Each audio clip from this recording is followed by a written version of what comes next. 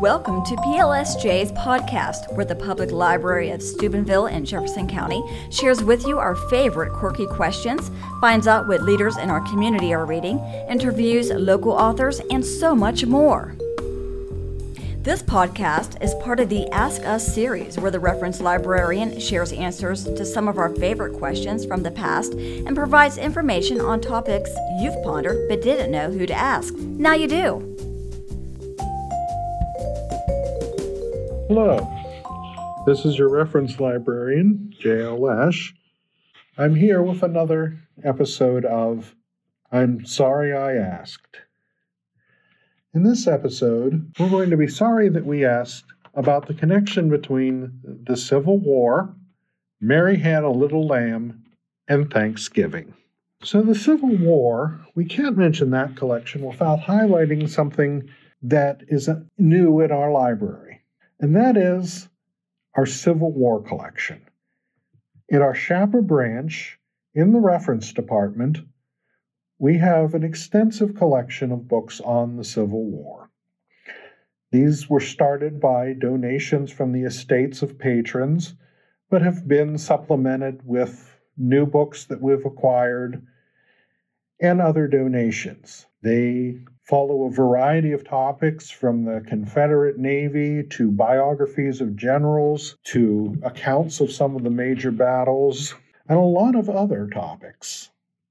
But they all circulate, even though they're housed in the reference department. So, if you're interested in the Civil War and want something to read, come check out our Shapa branch and check out our Civil War collection.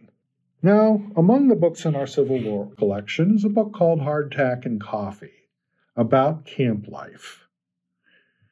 In camp life in the Civil War, as for soldiers, well, there have been a lot of accounts from soldiers, and we do indeed have several of them in our collection.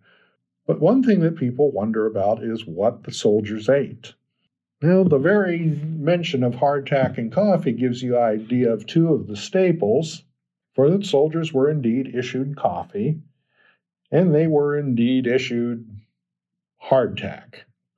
Hardtack is a simple flour and water biscuit, which, well, the texture you can figure out from the name, and was generally, it was better than nothing.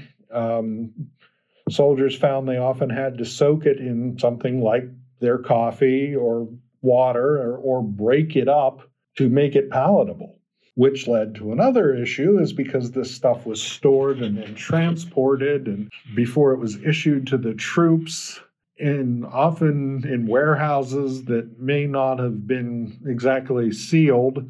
When you broke it up into your coffee, you would often have to skim off the weevils that had taken up residence inside the biscuit. Nobody ever said that it was easy. Also, you had various salt meats, pork among those. In camp, if it could get to you, they would often issue the soldiers fresh meat, if they were lucky, usually in lower quantities than the salt meat. Dried vegetables, peas were foremost among these, and often there would be a sutler who was a merchant in camp who was authorized to sell to the soldiers. And soldiers figured out ways to use all these things together, sometimes pulling their rations together to make it a little more palatable. If you could get your hands on some salt or pepper from the sutler, you could make the meal a lot more palatable. One meal that the soldiers did get that was a little bit better came on Thanksgiving.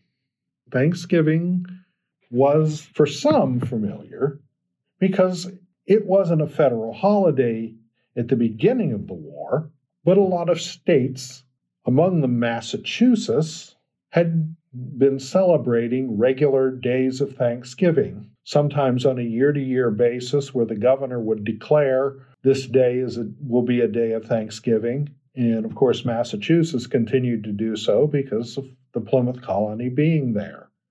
But it wasn't a federal holiday like we're familiar that. That was until a woman named Sarah Josepha Hale, known as the Mother of Thanksgiving, got herself involved. Sarah Josepha Hale lived from 1788 to 1879, and she was a writer. The thing most people today are familiar with that she wrote was a nursery rhyme, Mary Had a Little Lamb. Another thing that she wrote were letters.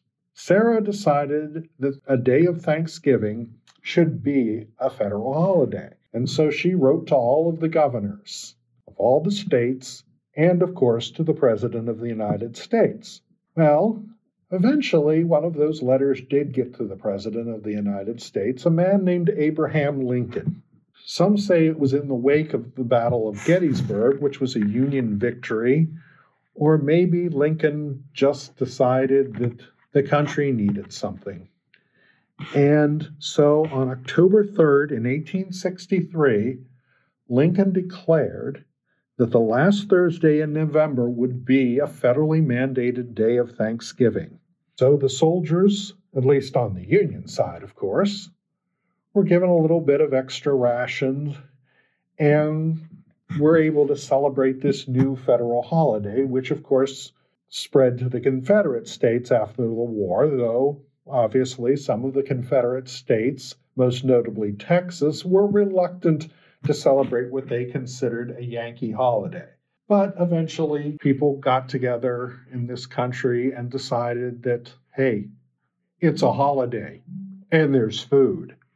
So why not? Now, when it comes to the food, that's a little bit different too, because we're not sure exactly what was eaten at that first Thanksgiving in the Plymouth colony, but it probably wasn't turkey. It was probably venison, possibly duck, or other things, but there could have been turkey. Turkey didn't get associated with Thanksgiving until in 1841, a man named Alexander Young wrote a book called Chronicles of the Pilgrim Forefathers, and it was he that first speculated that turkey could have been on the menu. And that's when turkey began to be associated with Thanksgiving.